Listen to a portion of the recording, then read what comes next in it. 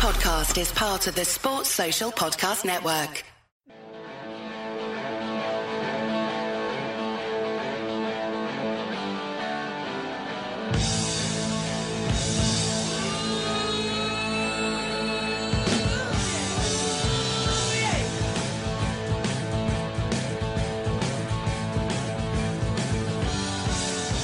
Hello and welcome to the Anfield Index podcast, episode 218. I'm Trev Downey, coming to you as ever from the under construction study in my home in a field in beautiful rural Ireland. And I'm joined as ever by self-proclaimed Scouts honey, Carl Kopak, and self-proclaimed food terrorist, Cam Branch, while in the background always observing and offering up hot takes in the chat box whilst watching Blacksmith Bake Off is Guy Drinkle. Now, to start today's show, again, these things at the top of the show are kind of from our week's experience. And as the most Irish of men, it sometimes pains me to admit the truth of stereotypes, what with us being, I think, amongst the most caricatured race on earth. But anyway, if my own life spent amongst my countrymen and women tells me anything, it's that booze is in fact the lifeblood that has run through the best and the worst of us, the writers and the bullies, the artists and the rogues, and even, gentle listener, the occasional writer, podcaster. And this has been a poignant and troubling week for me personally, and with stunning predictability. It saw me reach for the bottle as a kind of balm to soothe the ugliness. And I was reminded of two men that I idolize who write what can only be called searingly insightful lines in their incredible fiction about the gift and the curse that is alcohol. The first of them is from Dennis Johnson, and this is from Jesus' Son, which has an apostrophe issue we'll address later. And it goes like this. When he was dry, he believed it was alcohol he needed. But when he had a few drinks in him, he knew it was something else, possibly a woman. And when he had it all, cash, booze, and a wife, he couldn't be distracted from the great emptiness that was always falling through him and never hit the ground. And again, like I said, that's Dennis Johnson from Jesus' Son. And wow. And the next one is... Well, yeah. Welcome everyone. Cheers. And the next one is from Raymond Carver, who's equally booze-addled and wonderful writer. This is from Where I'm Calling From, a collection of short stories of his that, look, I can't recommend that enough. Same with the Johnson book earlier on. And this is just a nice little pithy quote to end this opening part from me. Booze takes a lot of time and effort if you're going to do a good job with it, which I like. Carl. Now that I've brought down the tone, you can liven things up by giving us your opening thoughts. How are you getting on, my friend? Well, we start with an opening quote every week on this, and as I said last week, I tend to talk about what's basically been on my mind, and my mind's basically been on mucus and phlegm, thanks to yet another cold, or the same one returning. But a little bit of a sort of insight into my admin today. I recently, just maybe an hour ago, I walked back from the dry cleaners to pick up a coat, and as I saw that, I looked up at the heavens, and it reminded me of this quote. In awe, I watched the waxing moon ride across the zenith of the heavens, like an amber chariot towards the ebony void of infinite space, wherein the tethered belts of Jupiter and Mars hang, forever festooned in their orbital majesty. And as I looked at all this, I thought, I must put a roof on this toilet. Thank you very much. I don't know what it is. It sounds like Douglas Adams, but what is it? Les Dawson. I absolutely love Les Dawson. Les fucking Dawson. Ah, brilliant. Yeah.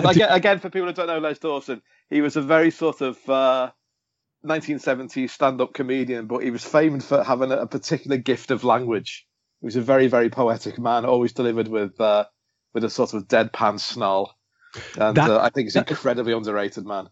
He's incredibly underrated. That crowd of comics that were sort of on the go when we were very, very young and lasted all the way through into 80s TV when we were a little bit older. You know the ones. There's a whole sort of posse of them. But of them, I think, yeah, Les Dawson, just the wit was always there, the incredible insightful wit. And, he was actually the most, I'd say one of the most underappreciated, because he had this thing he used to do, kind of gurning thing that he used to do with his face. Yeah. So he just looked like a sort of buffoonish figure, but he was also very, very sharp, Yeah, very erudite. Very erudite. I agree with you. Bob Monkhouse as well. I'd put in the clever category. Yeah. Lovely, nice that. Nice sort of nice way to lift the mood after my my. Sorry, can I explain why I said that? Because if you look at the moon, if you're hearing this on the day it comes out, it's because it moves around a bit. The big bright thing next to the moon is Mars at the moment. As usual, the Copback Astronomy Corner is strong. Look at it. The big thing to the top left today of the moon, which is in its first quarter, is the planet Mars. Can't miss it. I'd love to have a chat with the two of you and maybe get Guy involved at some point in the near future about Mars and all the Mars-related stuff. It's an obsession of mine at the moment.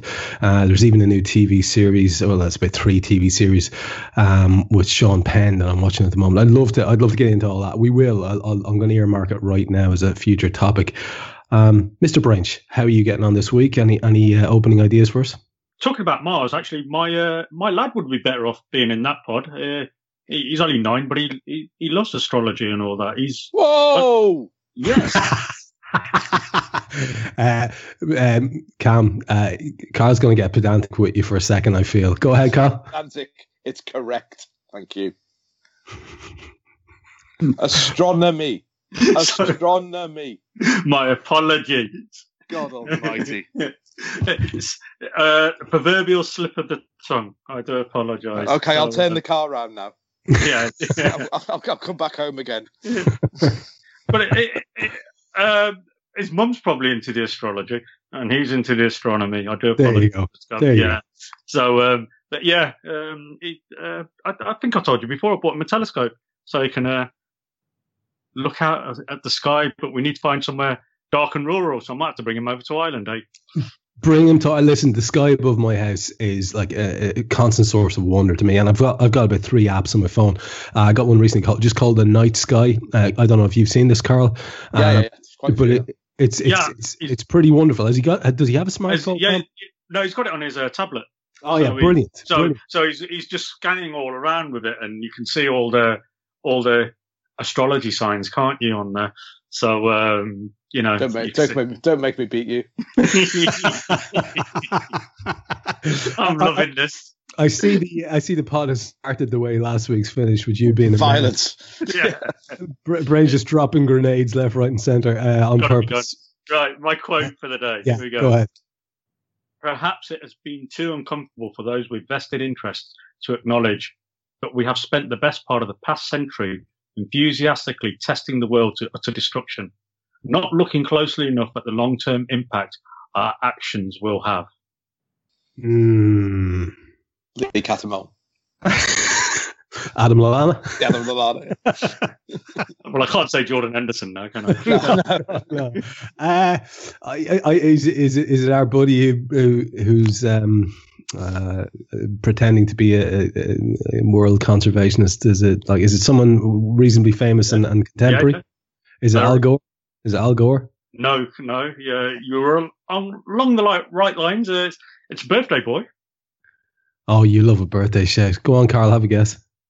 Is it my friend Elle, who's 20 today? Happy birthday, Elle. Hang on. Bloody hell. Absolutely shameless, that. It's my oldest mate's kid. Absolutely happy birthday, Elle. But Cam, tell us. Bonnie Prince Charlie. Christ alive. Really? You can't go quoting lizards on my podcast. Oh, but it was a great quote. Jesus. It's a good quote. But he is a bit of a, he does like the environment, doesn't he? But so, go on. He is a lizard. He's just unfortunate to be born that way. They're shapeshifters, all of them. I know it. This is fact. Don't even test me on this. Well, you are off the mothership right now, aren't you? Yeah, it's only a matter of time, pal. It's only a matter of time. Let's talk about football to get our pod started, as we always do. And listen, the first thing I want to talk about is I was just thinking if you guys could all maybe sort of donate about maybe €50 to me, all the listeners, for no apparent reason. Just because I'm going to finish podcasting very soon. I'd really appreciate that. I know I haven't been getting money for it up to now, but it would be nice, in a Scudamore-esque fashion, if you could all just throw €50 to my PayPal. Thanks for that. What do we think of this Scudamore thing, Carl? Liverpool have done some good things in the last week. They've done something about free sanitary products at the ground, which I think is a really good thing. They're starting to look at the food bank issue in Liverpool. I urge anyone to look at Football for Food Banks and that account and the work they do across both Liverpool and Everton. And this is just taking the piss. It's not doing anything else other than taking the piss. And I saw a few people say, "Oh yeah, I bet all the old Yadars are going to start going on about this." Yeah, we are, because that's a disgraceful thing. Yeah, well, here's the thing.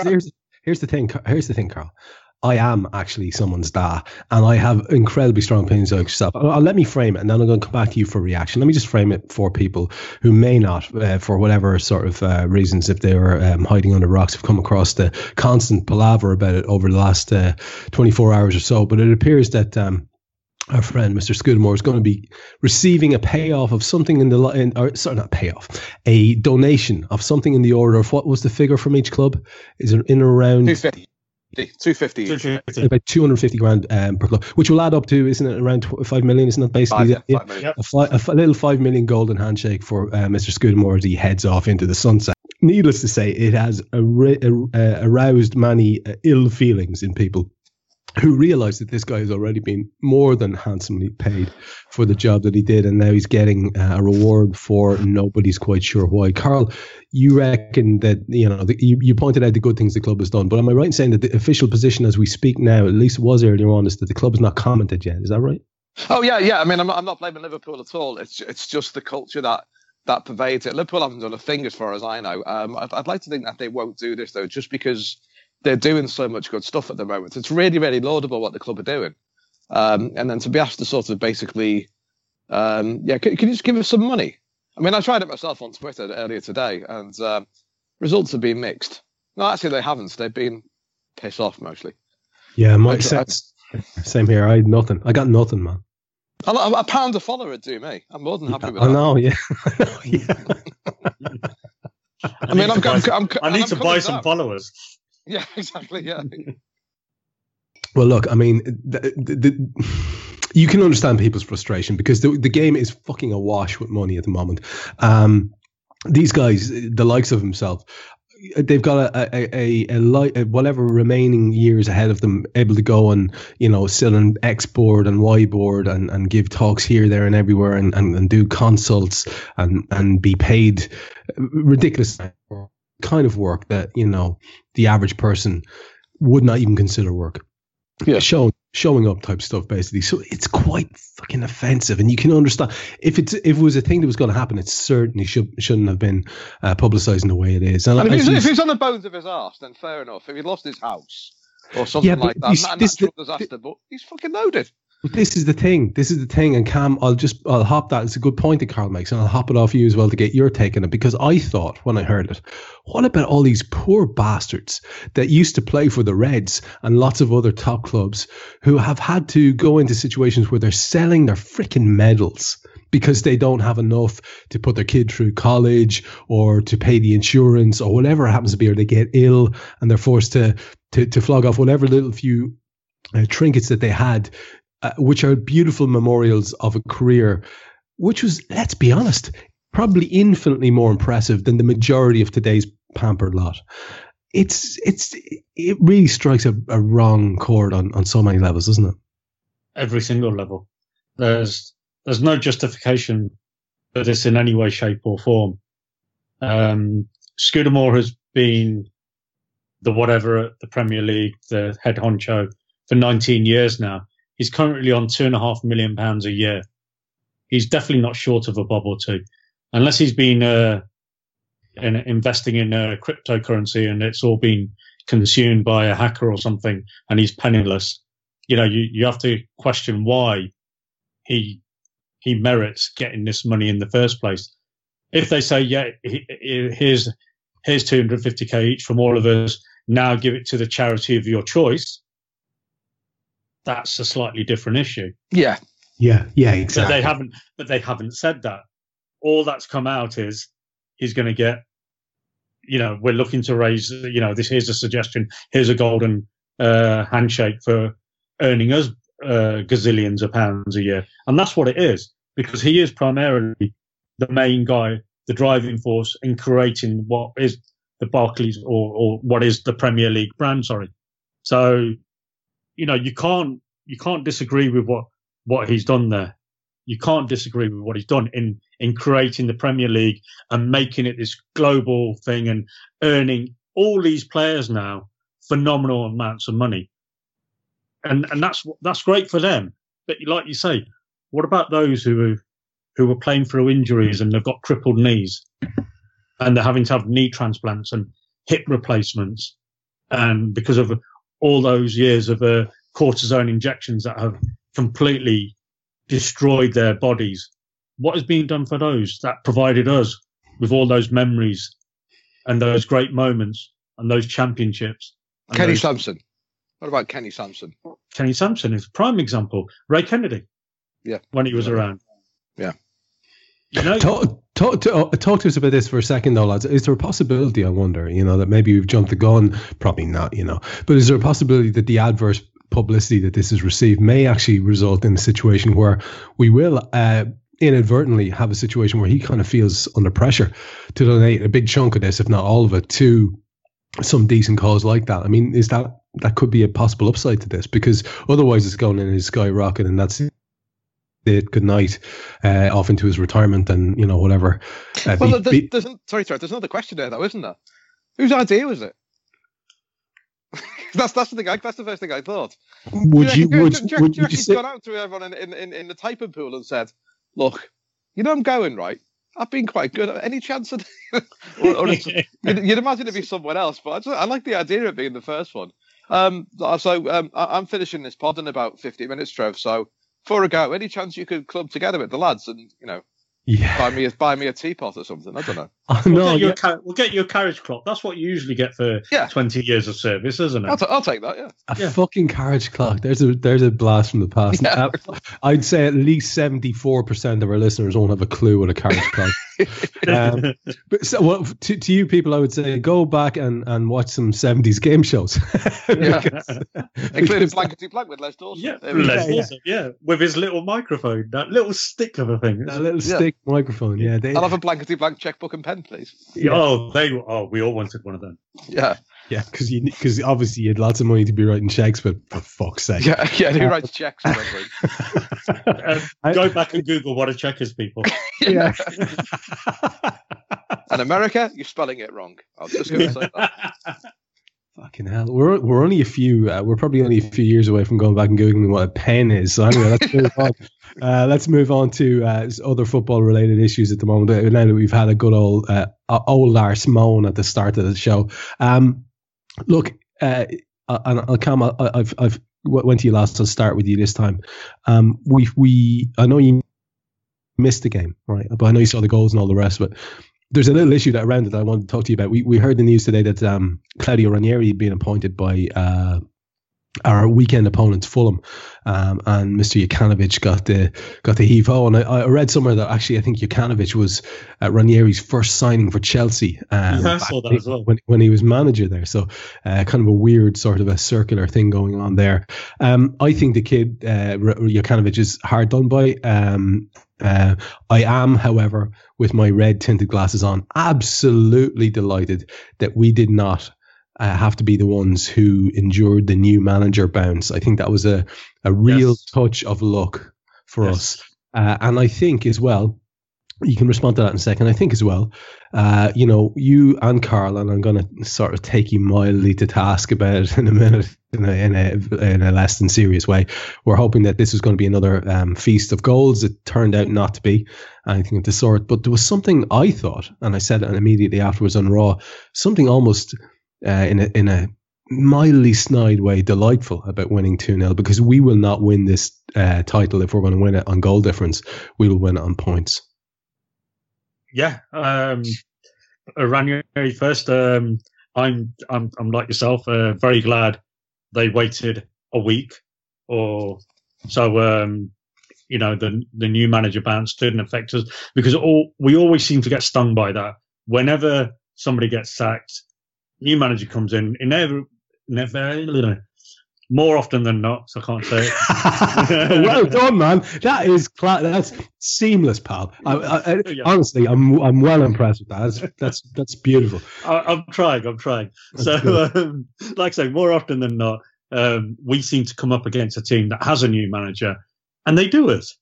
Every time it happens, that's what I seem to remember. They do us, and we lose. So it's fantastic that they waited a week for us. Really appreciate that, Mr. Khan. I will buy you a Dr. Pepper next time I'm down in Fulham for you, mate. Oh, come on, get him something nice instead. Yeah. I'm assuming. What do you mean, get him some? Dr. Pepper is nice. That's quite a passive-aggressive thing to do. To say you like him and then buy him a Dr. Pepper. That's harsh. That. Shame on you. Shame. Drinkle, help me out here, mate. He is mute.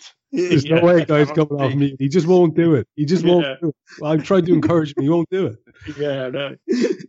Eddington Powers. Yeah, nice one, guy. Thanks for that. So,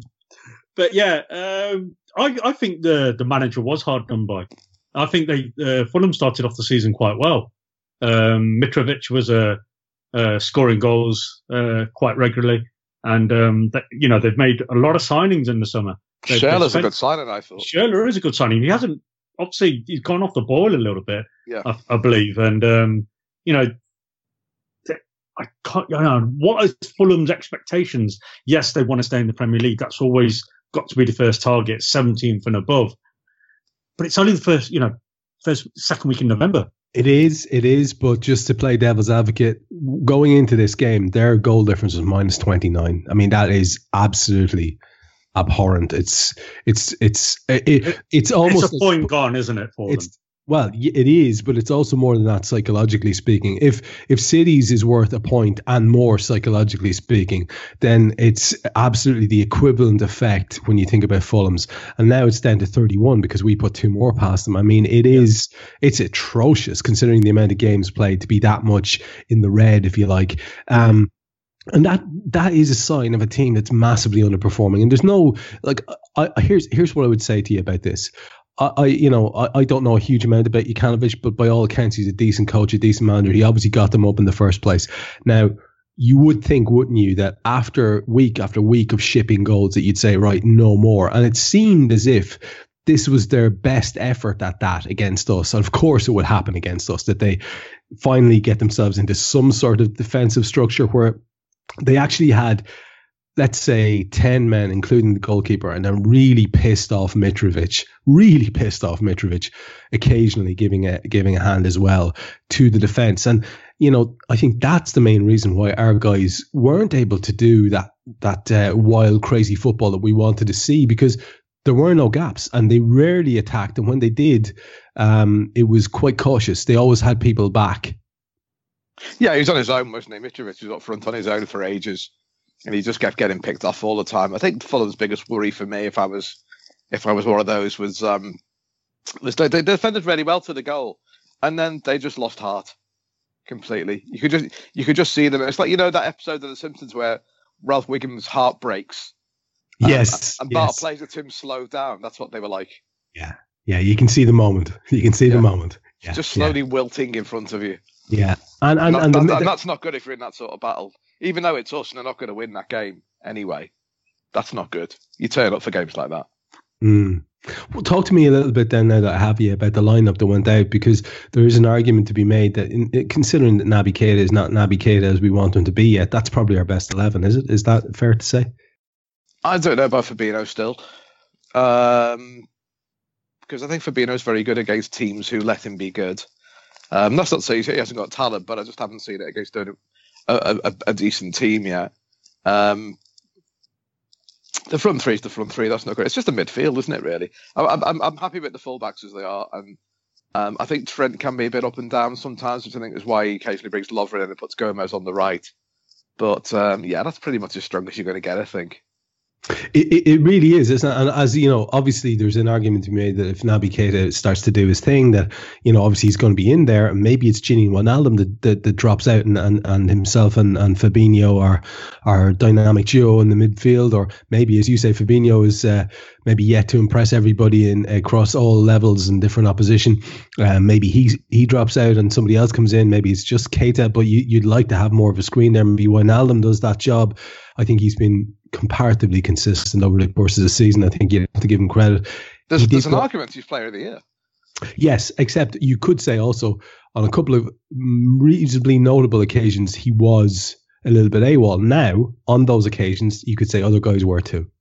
Yeah, exactly. Yeah, I haven't seen a game this season where I thought, my God, he's stanked the ground out because I'm too busy shouting at other people, to be honest. So when he goes missing, the others do. Yeah, I mean, Belgrade's the biggest example, I suppose. Yeah, and possibly Napoli, but yeah, I mean, and I think there's an argument for that. He isn't player of the year. That's Andy Robertson, but I think I can go through the other people before I get to dropping Wijnaldum. Yeah, that is a very good shout that Carl makes there, Cam, isn't it? That Andy Robertson, he's just endlessly excellent. I heard somebody describe it recently. I think it was maybe Dave on Raw, talking about how, you know, his role is very straightforward, maybe even in comparison to Trent's in terms of what he has to do. And I meant to take Dave to task on the day, because I think he's every bit as much involved in terms of build-up play as Trent is. But I understand the point he was making, that Trent really has, you know, I suppose a bit more finesse to his game and probably a higher ceiling than Andy Robbo. But in terms of just doing the task that we want him to do, is there anybody this season who's performed better over the course of the games? Joe Gomez? Yeah, it's arguable. Yeah, it's a good shout. I mean, if John Stones was nearly 50 million quid, what's Joe Gomez worth right now? I think the difference, though, Cam, is he's got to do two things. Robertson's got to do two things. He's got a whole flank to look after, and I can't remember a time when he's been caught out in either way. No, but I think that's the modern fullback now. Yeah, and he's been exceptional. I'm just throwing Joe Gomez in there because I think Joe Gomez has been exceptional. Yeah, absolutely. And everybody knows my love of Joe Gomez. I've said it often enough on the show. But you're right, Andy Robertson. There's a reason he's in my fantasy Premier League team, because I know he's gonna get points for me. He's now becoming that totally Mr. Reliable. He's reminding me of Rob Jones. And Rob Jones, for me, at the time, was by far and away the best right back in the league. There was nobody better. Yeah, that kid had the potential. Did he not? Everything. It was just a shin splints done him. I think he had the potential to be a great. He just didn't get enough games. You take issue, Carl? When you say far and away the best right back, I don't think he was far and away the best right back. At the time, he was. I think Gary Neville was pretty good around then as well.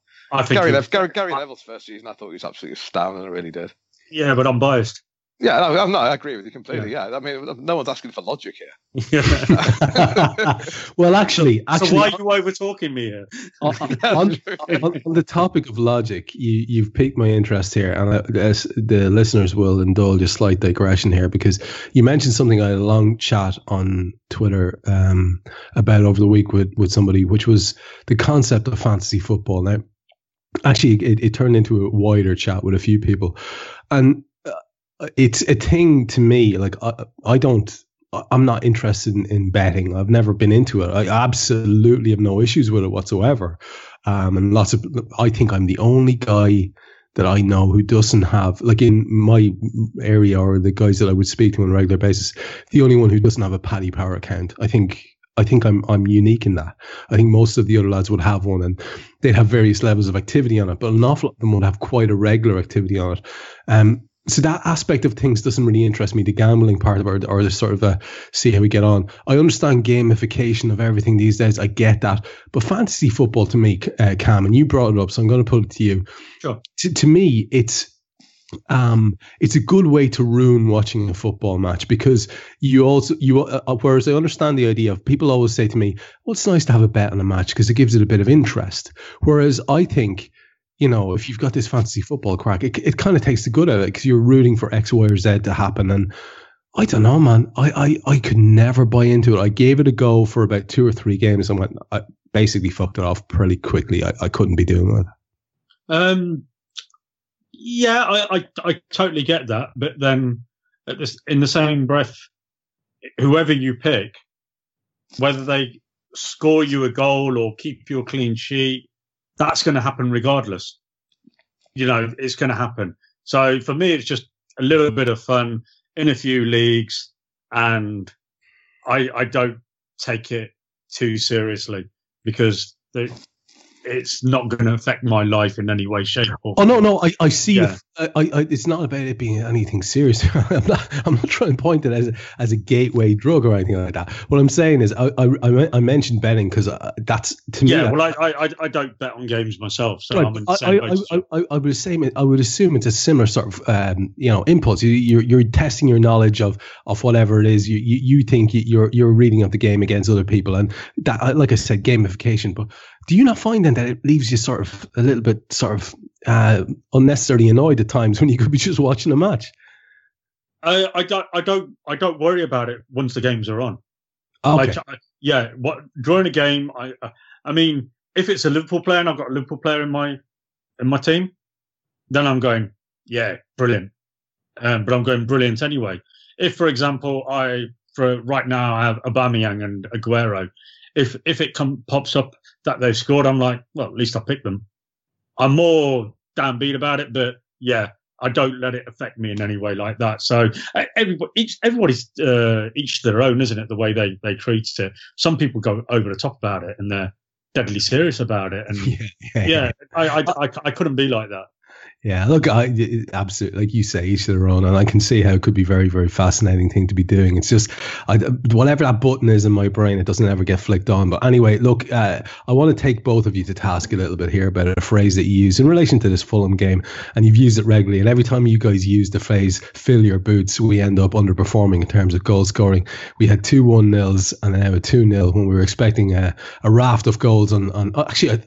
Yeah, it was. Yeah, 2 1-0s and a 2-0 when we were expecting a raft of goals on each occasion. Carl, do you feel that in some way there was an underperformance aspect to the weekend game, or can we just really put it down to the fact that, look, Jokanovic was right up against the wall, and one thing he was not going to do was leave his side in any way cavalier? Well, I think the main thing is that Liverpool were excellent. Liverpool were absolutely excellent on Sunday. It's one of the best performances I've seen, including a lot of the big wins, last season. I just thought the way we control that game was fantastic, because we got to 2-0 and we just thought, if we go and get past you, we're just going to tire you out. And that's exactly what we did. I mean, they should have been down to 10 men because of Callum Chambers anyway. And I know they've got the thing about the goal, which is a load of bollocks if you ask me. But I just thought, I thought we basically just thought, do you know what, 2-0, we'll just take the points, that's fine. Yeah. We'll just go top. And that's the priority after all. Yeah, look, BT were just desperate to create some sort of BT, and that guy, I know I shouldn't do this, but I like to call out lads who are great. Like, for example, I think Lineker's fantastic at what he does. Yeah, he really is. Genuinely think Lineker's fantastic, and he's quite often on BT. But that other guy, that Jake Humphries guy, he's just a spoofer. I can't take him seriously. And there's something about every time I watch a Liverpool game with him, there's always some sort of fake bonhomie banter bullshit going on in the studio that it's so try hard, and they seem to be really desperate to get some sort of a 1 minute of madness type narrative going on at halftime. And like even their own graphics told the truth of the situation, whilst they were patently lying to themselves over it. It's not even dubious, the offside. It's not even dubious. No, and I wrote about this and this week, and I said, people like there's a certain hypocrisy because as a columnist myself, I have to find things to write about and things like that are godsends. But I really like the fact that Michael Owen just went, yeah, it's offside. I mean, there's no discussion. It's just offside, and Liverpool did the right thing. This my point in the article is Liverpool did the right thing by thinking, yeah, it's offside, goal. Not, oh God, oh, that was close. What do we do? No, it was a you goal. Yeah. And that's what I really liked about Liverpool's performance. Absolutely ruthless. Wait. Michael Owen actually got something right. He got something right, yeah. Although Steve McManaman... Can we take a moment? Can we just take a moment for that, please, for that? Well, I've just also praised Gary Neville, so already I've got gangs with people with torches outside my house as we speak. Jesus Christ, tiki torches everywhere. I'm driving up to you now. If I know the difference between astronomy and astrology, Branch. And this is before we get really contentious. If you put 2 sugars in there and stir it, yeah. You know what you'll do now, Cam? Stand, pal. Stand down. You've got handed your arse. I'm in reverse. I'm reverse back. Don't worry. You've got handed your arse on the plate there. I'm sorry. This is where Trev goes from host to umpire. 15 love to cop back on this. Look, here's the thing. I wanted to talk about an aspect of that goal. We always talk about our highlights of the week. My highlight of the week is a thing. Again, I think we discussed something raw. I hope we did. I have a feeling that we did, but sometimes those things go by in a blur. When you're looking at that goal, and everyone's very quick to praise Alisson for his quick thought. Trent, I thought his pass was typically excellent onto Mo, and Mo's taking of that goal one-on-one, which he doesn't have. There's a reason why people were a little bit nervous, because he scores fantastic goals. He scores every kind of goal, but occasionally he does sort of fluff those one-on-ones because of various reasons. But he took it so beautifully, and it's a gorgeous goal. The speed of it, lovely, yeah, and that's a good keeper as well. Our mate Neil Poole was in the crowd, and he texted me straight after. He said he thought that was the quickest counter-attack he'd ever witnessed in Anfield. And I think that's quite saying something, because Neil's at all the home games, and I thought that said a lot. But here's the thing, and this is what I want to say. Well, can I rival that though before you do that? Go on. What about his goal against Arsenal last year? Well, absolutely fair. But my point on the goal itself was, let's give credit where it's due to the guy who, nominally I think he's always on the pitch, so he should be wearing the captain's armband. I don't understand it, but for what it's worth, all the British, English League, Premier League furore about captaincy, it should be Virgil van Dijk, and Virgil van Dijk is shouting his arse off at Alisson and pointing at Trent and saying, "Get it going," and that's important, man. Little things like that are important. Yeah, that's leadership. That's spotting where the advantage is, and because we did everything right and Fulham did everything wrong. Because if you watch Mitrovic, he's still talking to the linesman when the ball's over the halfway line. Yeah. I mean, if that was us, I'd be going berserk at that. And Liverpool used to do that. So I saw Glenn Johnson once argue about a penalty against Blackpool, maybe 10 minutes after the incident, and we were 2-0 down. And he was still arguing. And all I'm thinking is, any chance we can try and score? And they were still going on the ref. So that anyone who does that's fine by me.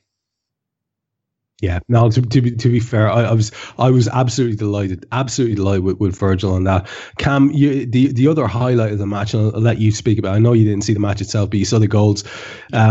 The execution of the second goal by my favourite little man in the world, Xherdan Shaqiri, was a thing of beauty. There was something about the technique, there was something about the timing, there was something about the confidence, and there was something about the tongue sticking out afterwards.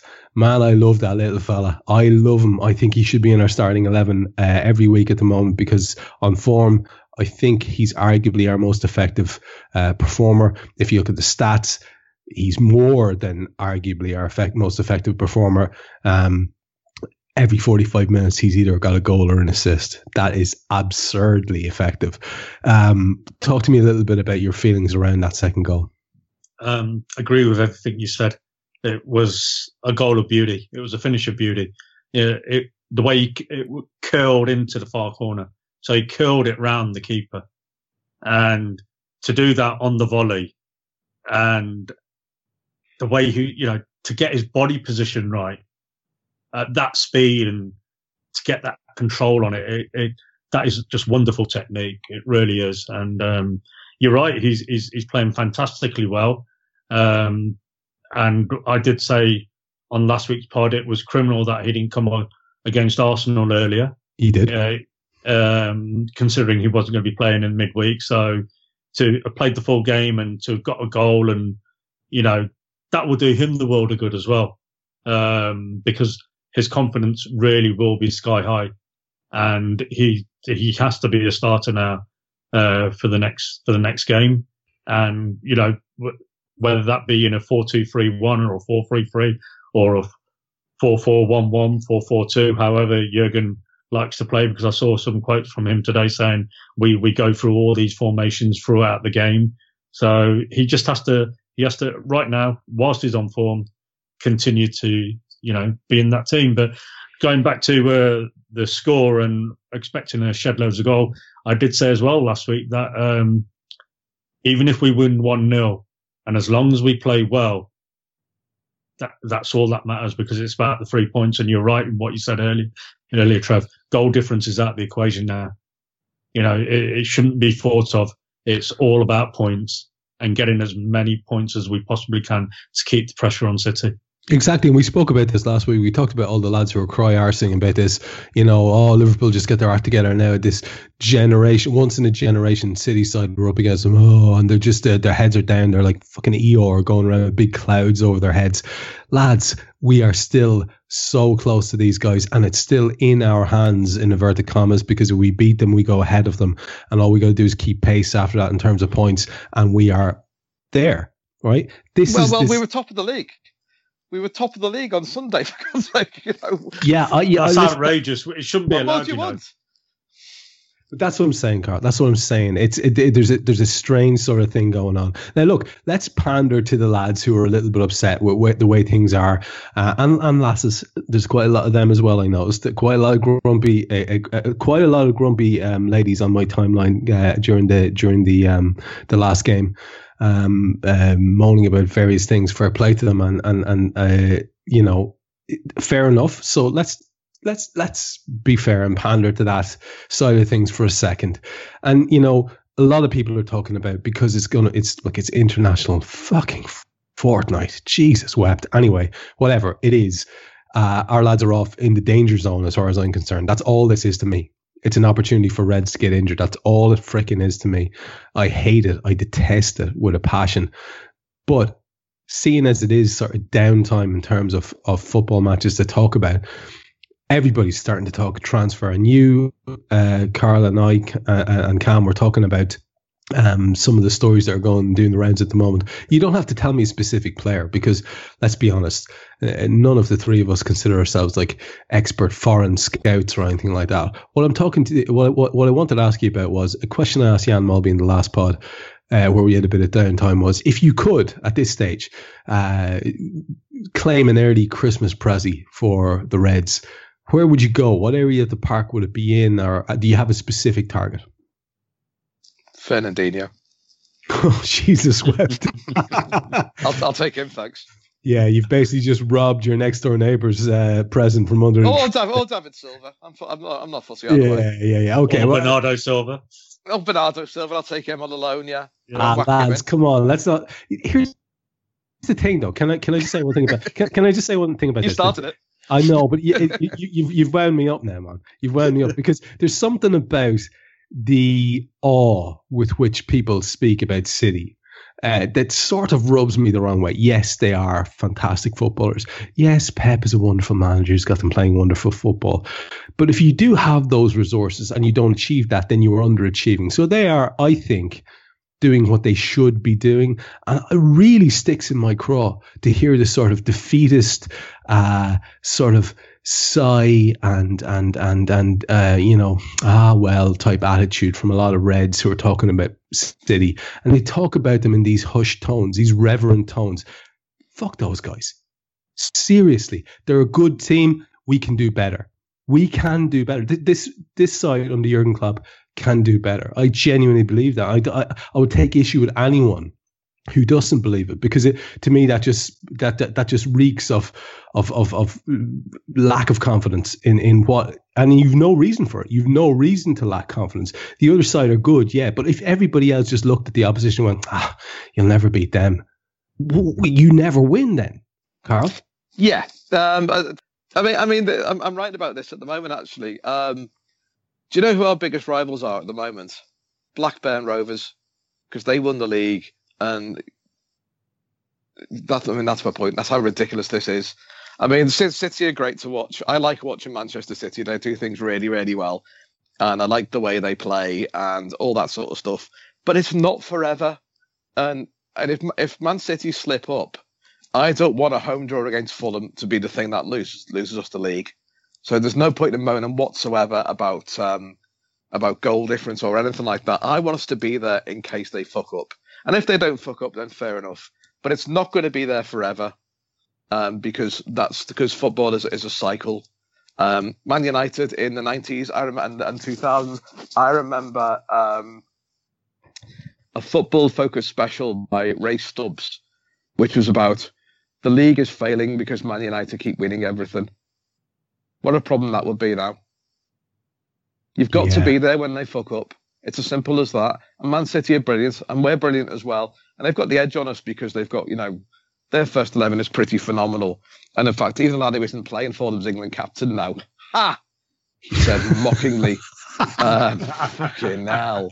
Yeah, we'll go sideways out of that in a moment, because I've noticed we've already done the thing that we fear the most, which is talking a lot of nonsense about football already. It's a good point you make. And look, I want to allow a voice, not a dissenting voice, but a voice that goes kind of against the grain of what I was saying and a lot of what you're saying there. Surprise, surprise, is the voice of Cam Brain. She wants to talk about how wonderful City are. I'm giving you all of 2 minutes to talk about it. It better be because it was a goal against Manchester United, Cam. Totally. I just wanted to say, I mean, I watched the game I managed to get back from work in time to watch the derby game, United versus City, and I was just astounded at the quality and how brilliant the third goal was. And I just wanted to appreciate it from a footballing sense, in that it's 2-1. It's the 84th minute, and United are doing everything they can, not that they were doing it very well, and to try and get a set piece and get the ball in the box to cause some havoc, because all the commentators kept going on about was how much taller Man United were against Man City, and they need to bring on Vincent Kompany to shore things up at the back. And so what does Pep do? He brings on Ilkay Gundogan in place of play Sterling as the 9. And he took Mahrez off, didn't he? And took Aguero off and put Gundogan on, and Sterling went as the 9 up top and all that. And then they do this with that, knowing that they stuck to their principles and beliefs. And this is where a lot of people go on, oh, we need a plan B. You need a plan B. But City used their plan A. And their plan A was to do 44 passes over nearly 2 minutes and score what was a truly brilliant goal. And in the context of it being a derby as well. I just thought it was just magical. And I just thought, that's football. That's what you want to see. And I'm not trying to give City over praise. I'm just saying, in a footballing sense, that is what you want to see. You don't want to see a team bring on a defender in the last 5-10 minutes to try and shore up a 1-goal lead. You want to see your team go out and kill the game. Joel Matip? I didn't want to say it. Yeah. Oh, the Joel Matip substitution. Wow. Yeah. I still don't know what it is. I don't know what he's doing. But you do know what it is. The Joel Matip substitution is the name of our prog rock band. That's a fact.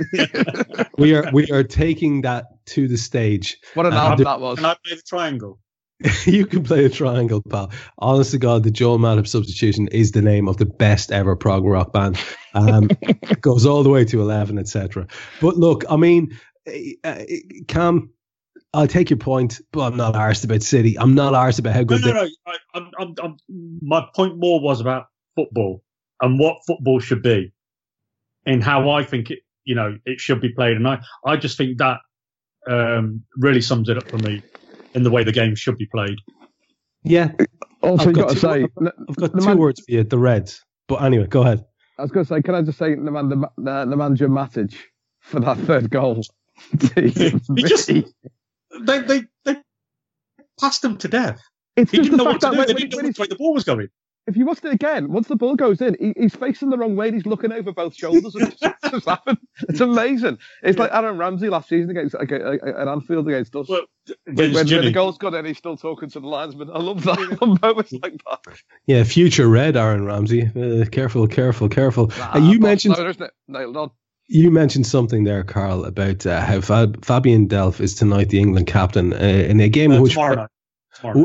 Tomorrow night. In a game in which Wayne Rooney apparently also features. International football's deadly, isn't it? I've got a theory about this Wayne Rooney thing at the moment. And again, this is not going to be popular. I sort of, although he hates Liverpool, I quite like the fact he hates Liverpool because he should hate Liverpool, being he's an Everton fan. And that's because I don't always like the sanitised, they're a great club. He hates us, which is great, fine with me. Yeah, proper order. Yeah, I'm all for that. I do quite like the fact that the former England captain knows where the lobster pub is in Crocky. Because me and Wayne are literally from about 3 streets away from each other. And Wayne Rooney isn't supposed to be England captain. The fact that he had that career, even though it was with them, I've got the tiniest sliver of appreciation for that. But bringing him on as his own little farewell thing, I mean, is the next game going to be hosted by the lovely Debbie McGee? I mean, are we ready doing guest spots now? It's just nuts, For one game only, here's Russ Abbott. I mean, come on. Yeah. By the way, talk about mockery. For the many listeners who haven't a clue what's just been happening for the last 30 seconds or so, Carl was making reference to 70s and 80s television. Sorry about that, lads. But anyway, look, I mean, I think we all love Debbie, didn't we? The lovely Debbie McGee. No, but okay. No, whatever. I have a question about that in a little while. Whenever you guys stop talking about fucking football, but who knows when that'll be? Yeah, because we're the host, aren't we, Trev? Yeah, we control this pod. Well, you kind of do. But anyway, this is me and Brady high-fiving over your prostate body on the floor there. Yeah, try some of that. I hope it's my prostrate body as prostrate opposed body, yeah, we're not going to near that, thanks. Yeah. Look, here's the thing, right? Supine. I'll say supine. There you go. Supine's better. Oh, nice shout. Yeah, like a bit of supine activity. We'll leave it at that. It's all like now, isn't it? Title supine. Supine activity. Lovely. Yeah. Sorry, listeners, you can hear this. Supine. Because he always forgets. That's what. Yeah. I do forget. Okay, so here's the thing, right? To segue us out of this horrifically dominant football chat on an international break, I believe, Carl, you have a footy trivia question to put to myself. Yeah, I do. Yeah, and if you've heard the Times podcast midweek, then close your ears or try and act clever. Only 2 people have ever played for Manchester United, Manchester City and Liverpool. One was before the First World War and he was called Geordie something. Who is the second? Shit. Manchester United, Manchester City and Liverpool. And it's very much our era. Branchy, we're talking from 1945 on. Like this is the days. Well, that's your era. This is back in your teenage days. Come on, let's work. Young Stanley Matthews was playing. No. Do you remember when you used to jump over the stiles? It was 2 and 6, etc. Absolutely. I never paid 2 and 6, mate. I just jumped over the stile. We used to get in at 3/4 time. Yeah, well, that's sort of stuff. 3/4 time. Jesus. I used to take my milk crate in with me. Yeah. Hang on, I know it. I fucking know it. It's just come to me. Is it Stevie McManaman or McMahon? No, he never played for United. Oh no, he never played for United. No. He played for Everton. Played for Everton. I thought you said Everton, Liverpool, and no. The two. United. The thing is, I know this, but I can't think of it. United City. I've seen this question before somewhere. United City, Liverpool. Fuck. I don't know. It's not Beardsley because he played for Everton. It was Everton. That's what I thought. Yeah. I was thinking Everton. Because he had one appearance in the league for United, didn't he? But he didn't. Okay, this is rapidly turning into bad podcasting because. Well, in that case, I can tell you it's Peter Beardsley. What? He went on loan. He went on loan to City for 6 games at the end of his career. Shit! No way! I knew that. Fuck! I interviewed the fella and he told me. Oh, gee. Oh, you need to be shot. I should be taken round the back of the woodshed. Oh my God. Cam, I think Trev should just write everything down from now on, not just titles. Yeah, that's worse than astrology. That is. Come on, there are levels. No. There are levels. You interviewed the guy, and he told you. He did fucking tell me. I just had a slip of the tongue. You know you didn't. Well, let's not go there. Is this being recorded, Dan? We even walked up to you and said, "Hello, Trev. I'm Peter Beardsley. I'm only the second player to play for Manchester United." And he wrote it down on a bit of paper while he was talking to you about it. Yeah, the back of a fag packet, yeah. I've met Peter Beardsley, but I'll tell you that story some other time. Yeah, that sounds like a good one. Yeah, I've met him as well. Let's save that for another day. Okay, so basically, there's a million and one things we could talk about to wrap this one up. We've got, from my standpoint here, somewhere between 10 and 15 before Guy Drinkle cuts the power cord off. Make it 15. Let's go big. I think there's definitely at least 15. Look, there's lots of things we need to get through. I have one specific question. I'm going to throw it out there, and I want you to think about it. Let it sort of fester there, or fester's a bad word. You know what happened last time I started thinking, yeah. Yeah, I know. Listen, it's not healthy for you to think at all. But let it marinate in the back of your head there. The first question is, it's something I heard. I was listening to Adam Buxton's pod. He was talking to Simon Pegg, and the two lads were chatting about who's the first sort of public figure that known by everyone figure that you really, really, really fancied. The lads were talking about, it was quite an interesting chat. They were chatting about their various, early snogs and sexual awakening and all the rest. So it was an interesting chat. And they were talking about at one stage, who was the first person you really sort of realized, oh, I think I like the idea of X, Y, or Z person. So that is to be sort of so like a first crush kind of thing. Someone from TV or movies or music or whatever. Have that pickling away in the back of your head. But in the meantime, what we need to do is go to a question from Simon, who is, of course, AI contributor, Hefty Horse, fellow Irishman. He says, we were chatting, lads, about biscuits during the week. Now, there's another question as well from Mo about Cadbury Snowflake. I'm not forgetting you, Mo, don't worry. But Simon said, look, if you're talking biscuits, I have a question to ask. Do you dunk or do you not dunk? Now, this is absolutely classic podcast fare. I know at least on two other podcast groupings that I've been part of, we've discussed this before, but it never gets tired, this chat, and I want to go back to it. It deserves revisiting. He says, if you do dunk, and he does, you can often end up with this sort of horrible, sort of messy, as he calls it, congealed crumb at the bottom of your tea. So to dunk or not to dunk is question one. Question two, if you do dunk, if you're a dunker, what's your best biscuit to dunk? He reckons hobnob or malted milk. Now, I'm going to take immediate exception to the hobnob, because if you're dunking something that has chocolate on it, you have to be immensely careful. I don't really enjoy being careful about dunking. But anyway, malted milk's a good shout. First of all, Cam, dunking or not dunking? Oh, dunk all day long. And it doesn't matter about whatever goes to the bottom, because you don't have to drink all of it. Yeah, you do. It's tea. Yeah. So it doesn't matter. You don't have to drink all of it. You can drink as much as you want. And if you want, go and make yourself a second cup. It's not a problem. And carry on dunking. As for which... Hang on. Yeah, but Cam, you say, just throw it away and start again. That's...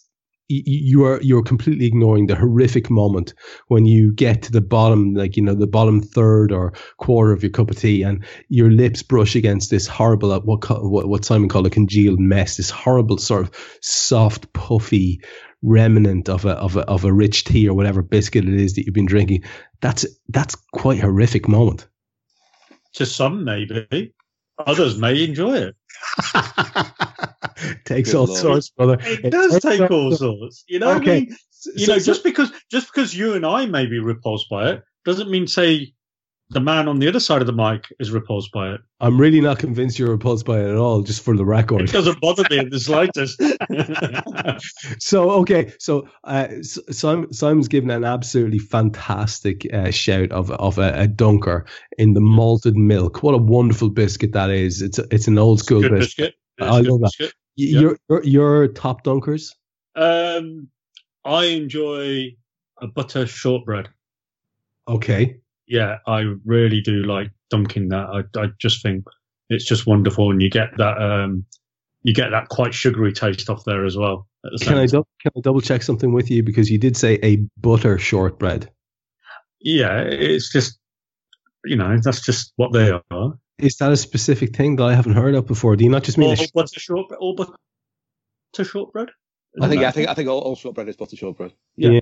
Okay, because the reason I ask that particular question is because I'm coming back to Carl Kopak with another question, biscuit related, which came from this big elongated. Sorry, of course I'm coming back to you with your dunkers, Carl. Don't worry. Oh yeah. But I've also got a quandary for you. I've got a moral quandary, if you will. What do you think? Carl, after you've given us your verdict on dunking or not dunking and which biscuits are good to dunk, what do you think about the concept of buttering biscuits together? I'm going to give you specific. Brain? No. As soon as you said butter biscuits together, that's just thrown me completely. Hold off, Brainty. Hold off. I'm speaking specifically.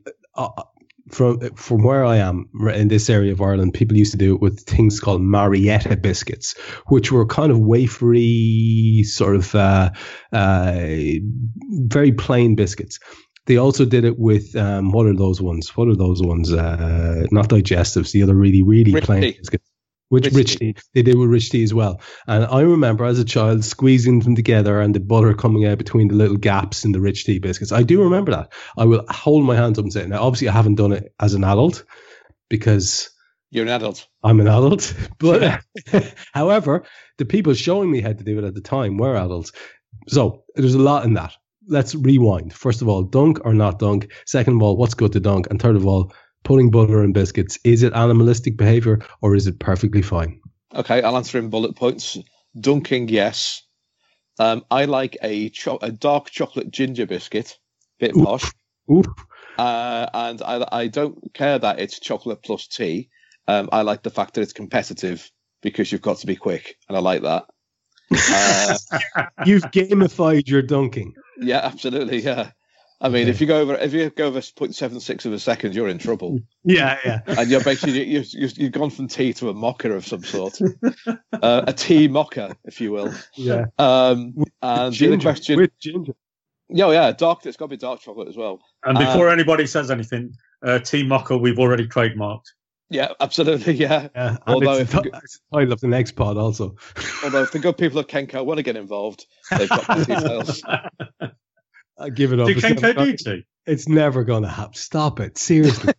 We've done this. We've done this. Prostitution. No, Kenko don't do tea. They do coffee, don't they? Yeah. I think they might do, I don't know. A bit of research for next week for us there. Can't like this. Yeah. That's brilliant. We are actually sponsored by Wikipedia. Trev, could you write that down, please? Yeah. In no way do I feel like a prostitute now. Go ahead, Carl. No. And the final question about putting butter in between biscuits. Get the hell away from me. Totally agree. Really? Yes. That's disgusting. You do know that it went from the Marietta biscuits I spoke of, which some of us will recognise. Maybe it's only Irish people who know them. I've never heard of that. To the rich tea biscuit. Well, let me tell you, a Marietta biscuit is like a rich tea biscuit except thinner and even plainer, if that's possible. Like really, really, really bland biscuit. The rich tea has at least a little bit of sweetness to it. Marietta didn't have. The conversation went as far as buttering digestives, lads. Buttering digestives. What you need there is a better biscuit. That's what you basically told them. You should just have a better biscuit. That's a good shout. Yeah. I remember not that, like maybe 2-3 years ago, Brian Riley on Twitter was talking about, when you make a sandwich, do you butter the bread or the meat? And I have a feeling this is going to be even more. What? Hey? What? He did. I feel this is going to be even more divisive. But anyway, buttering biscuits. Come back to us on that, listeners, and let us know the full extent of your wrath. You too can be wrong. You too can be wrong. There's so many other things we could talk about, but we've now rocked up on the hour, so I'm going to leave you boys to choose your final topic. We have lots and lots that we could choose from. Is there anything that I've missed out immediately that you really want to talk about, Cam, just before we finish off? Well, we've got our crushes to do, obviously. We have our crushes to do, but just that's our last point. Okay. Do you have anything else? For example, let me just run this past you. We mentioned earlier on in the broadcast, right at the start, actually, in my introduction, I mentioned that Guy Trinkle is busily watching some show called Blacksmith Bake Off, and I don't know about you, but I'm bloody fascinated to see what that is.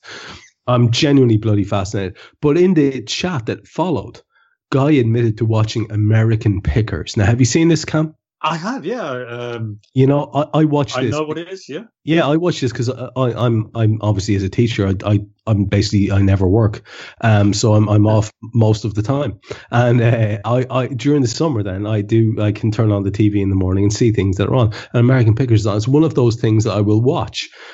Now, I will tell you, I have an abhorrence of antiques.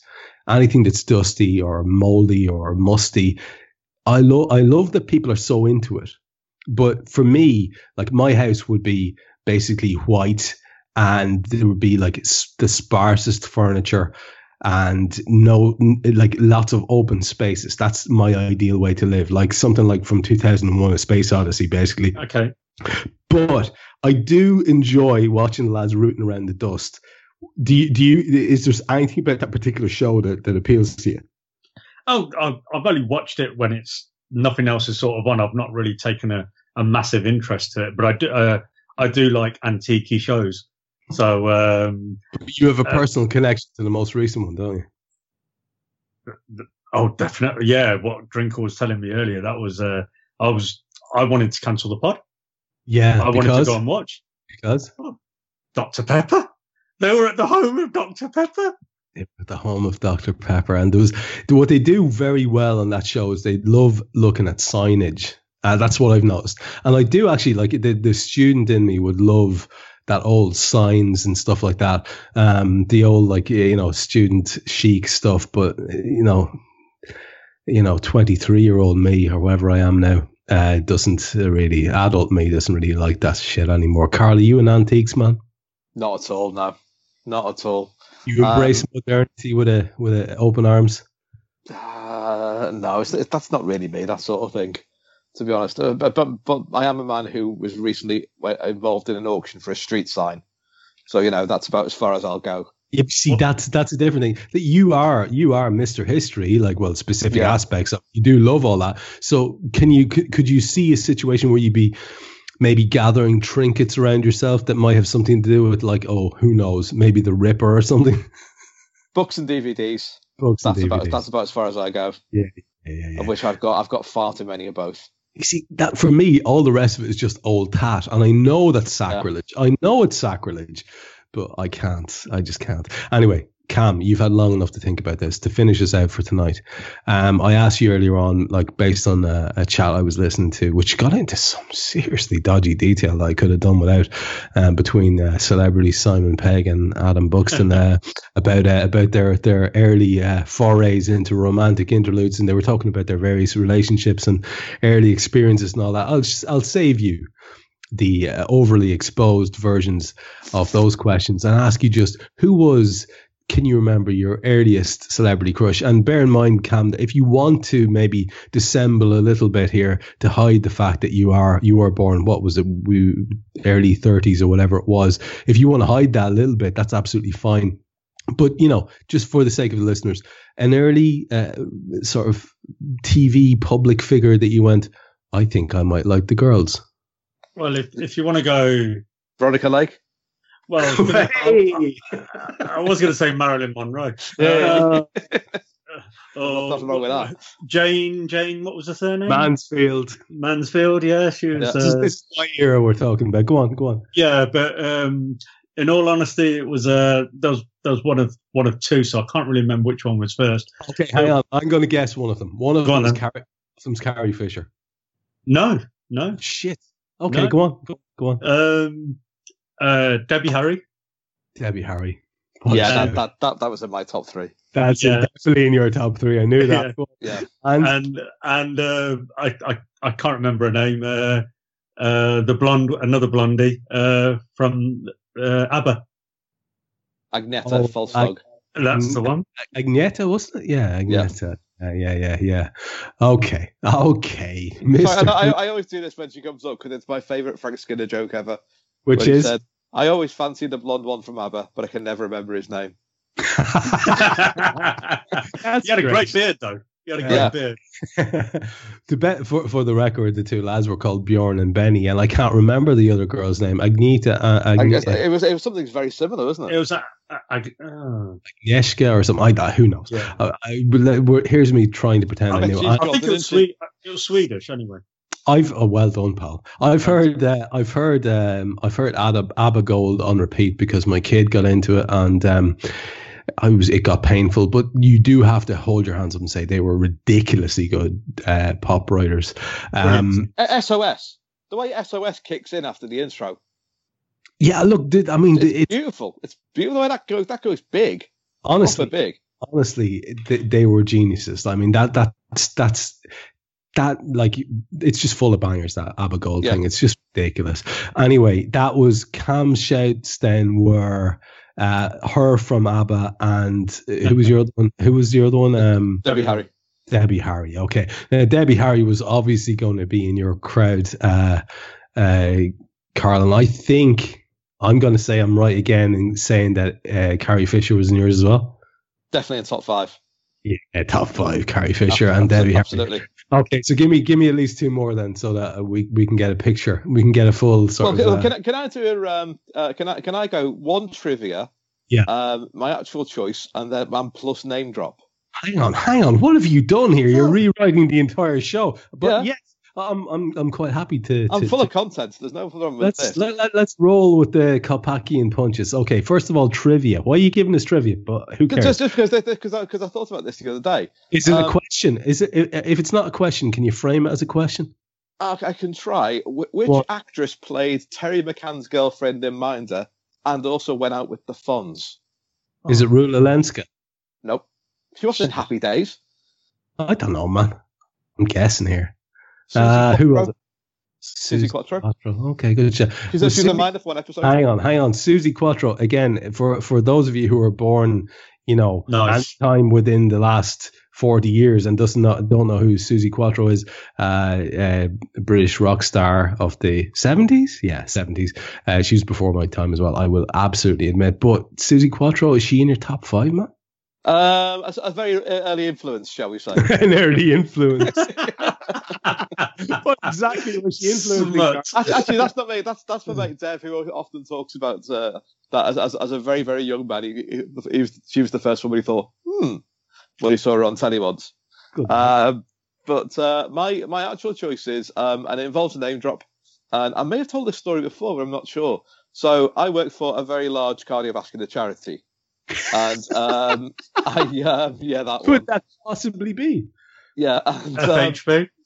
One day I had to volunteer. I was told to volunteer at an art gallery in West Kensington, London, because Peter Sellers, who died of a heart attack and had many heart problems, his widow and daughter put on a photographic display of his photos.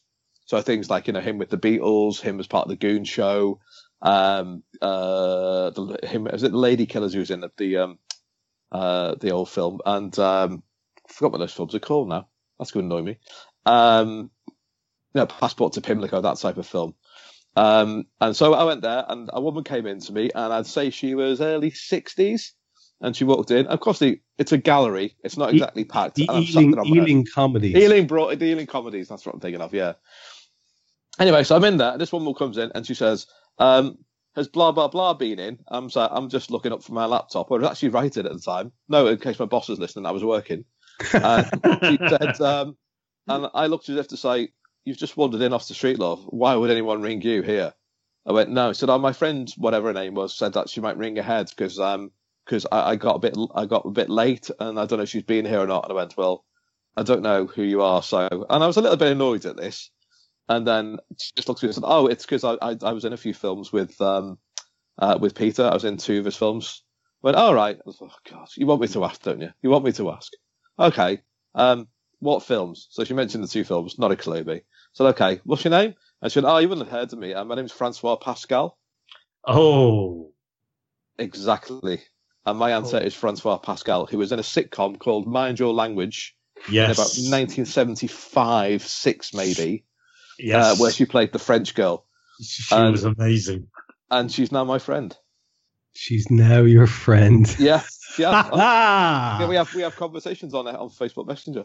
Do you know what? For once, Mr. Copback, what I'm going to do is I'm going to take your ridiculous clang and I'm going to go up about 3 flights of stairs. I'm going to take a manhole cover and drop it from there and go kaboom, because one thing that I can do here is sort of slightly gazump both of you on this one, because when I was a kid, like watching TV, there was a show called Dempsey and Makepeace. I knew this was coming. Oh, Cam, you owe me a $5. Dempsey and Makepeace had the most beautiful woman in the world called Glynis Barber. And Glynis Barber was just a vision of loveliness. And she was. When I was maybe 20, 21, I got an opportunity. I was doing a lot of acting at the time. Back in the day, I used to, the early 70s, yeah. That's what I used to do. Yeah, that's what I used to do. And I'd been in a play, and I got a chance to do a bit of special extra work, which means you get a line, so you get paid extra to do the line. I was in a scene with Dan Aykroyd, and the scene also included his love interest in the movie, Glynis Barber. My God. Here I am acting beside the figure from my childhood, young teenhood, which it sent my dials spinning, Glynis Barber, and there I was in the same scene as her. And I have to say, it's not often I'll say it, lads, but that's a wrap. That's a wrap. I think we should finish on that. In other words, Mrs. Downey's just walked into the room. Hello, good evening, Mrs. Downey. Mrs. Downey's my ma, lads, for the record. But did I ever tell you about Sangeeta from EastEnders? Oh, for fuck's sake. Come here, lads. Come here. Look at Braingy casting his line out, desperately trying. Look at me. Look at Braingy. Yeah, we've got showbiz. Mate. I'm relevant. Dude, you're always relevant to us. By the way, I should have mentioned that Mr. Drinkle, when we were chatting about this, and this will, for the record, put into perspective the comparative youth of young Drinkle in comparison to us. His celebrity crush when he was a child was Jennifer Aniston, and that just makes me sad. It makes me sad. I thought it was S Club. No, S Club's probably like before his time. Probably, yeah. Yeah. Anyway, we should finish this up. For tonight. This was the Anfield Index podcast. And before we go, as usual, I'll ask the lads if they have anything to plug. Carl, you mentioned an article earlier on. I'm sure there'll be 1 or 2 more, despite the fact that there are no particular matches at the moment. Anything you want to just give a shout to? Yeah, I've just wrote a piece about how a minute can change a game and how Liverpool did the right thing by being ruthless rather than sit around and say, oh, look at them. And that can be found? On Anfield Index, yeah. It's called The Story of a Minute. Beautiful. Love that. Cam, anything from yourself before we go? Yeah, just a quote to finish with. Go for it. Every day we have plenty of opportunities to get angry, stressed, or offended. But what you're doing when you indulge these negative emotions is giving something outside yourself power over your happiness. You can choose not to let little things upset you. Rory Delap? Adam Lallana. Hey. Jordan Henderson. Who was it, pal?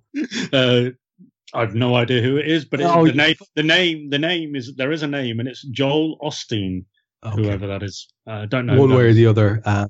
What was it that appealed to you about that man?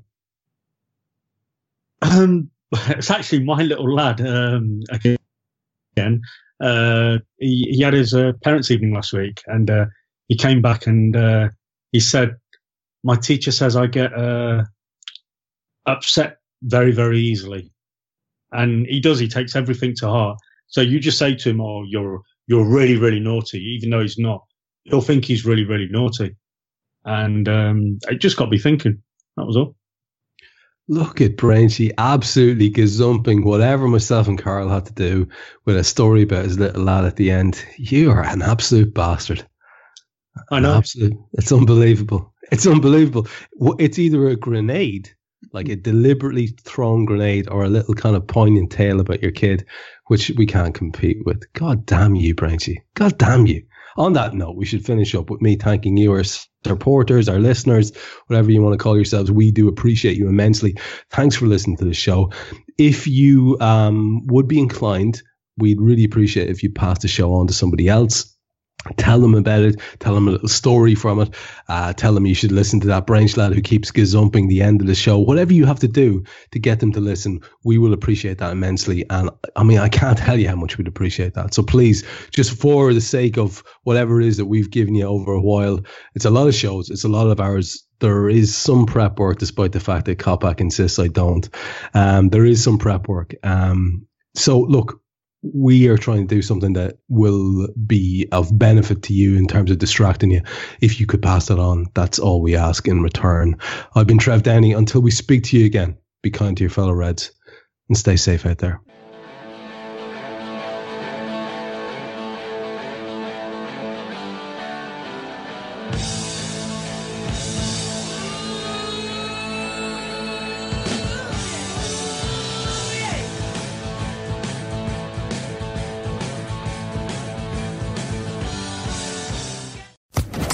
Social Podcast Network.